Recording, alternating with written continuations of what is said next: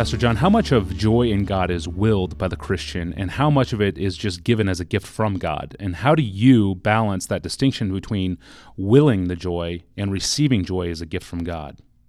That's a great question. Absolutely great question, because I think we err on both sides of this fence. That is, we become willpower people and we become passive waiting people. And there's no doubt that authentic joy cannot be immediately willed. In other words, if you're feeling rotten, you can't say, not a problem, I'll just decide to be happy. Boom, I'm happy. That doesn't happen.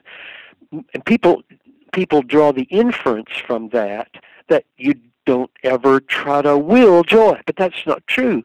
You should do the kinds of things you can do to put yourself in the way of joy. I think when Paul says, sow to the Spirit, I've tried to figure out for years, what does he mean, sow to the flesh and sow to the Spirit?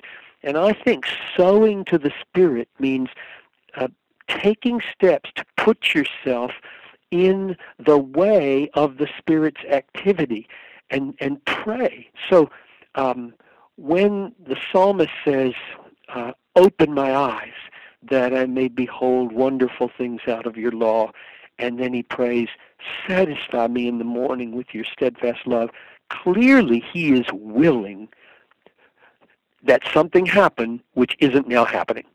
He doesn't see wonderful things in the Word of God. He's asking God to show him. He doesn't feel satisfaction. He's asking God to give it. And in that sense, he's willing to pursue the satisfaction. So there are remarkable things you can do with your brain to put out of your mind things that are self-defeating, put in your mind things that are joy-producing. But in the end, joy is a gift. It's a fruit of the Holy Spirit. So I'm going to encourage everybody to realize how helpless we are to have true spiritual joy, and therefore to expect it to be a spontaneous work of the Spirit. That's one side.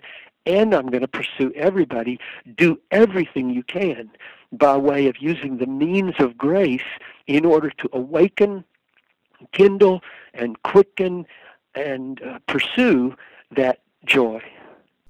Thank you, Pastor John, and thank you for listening to this podcast. If you have a question for Pastor John, please send it to us via email at askpastorjohn@desiringgod.org. Please include your first name and your hometown in that email.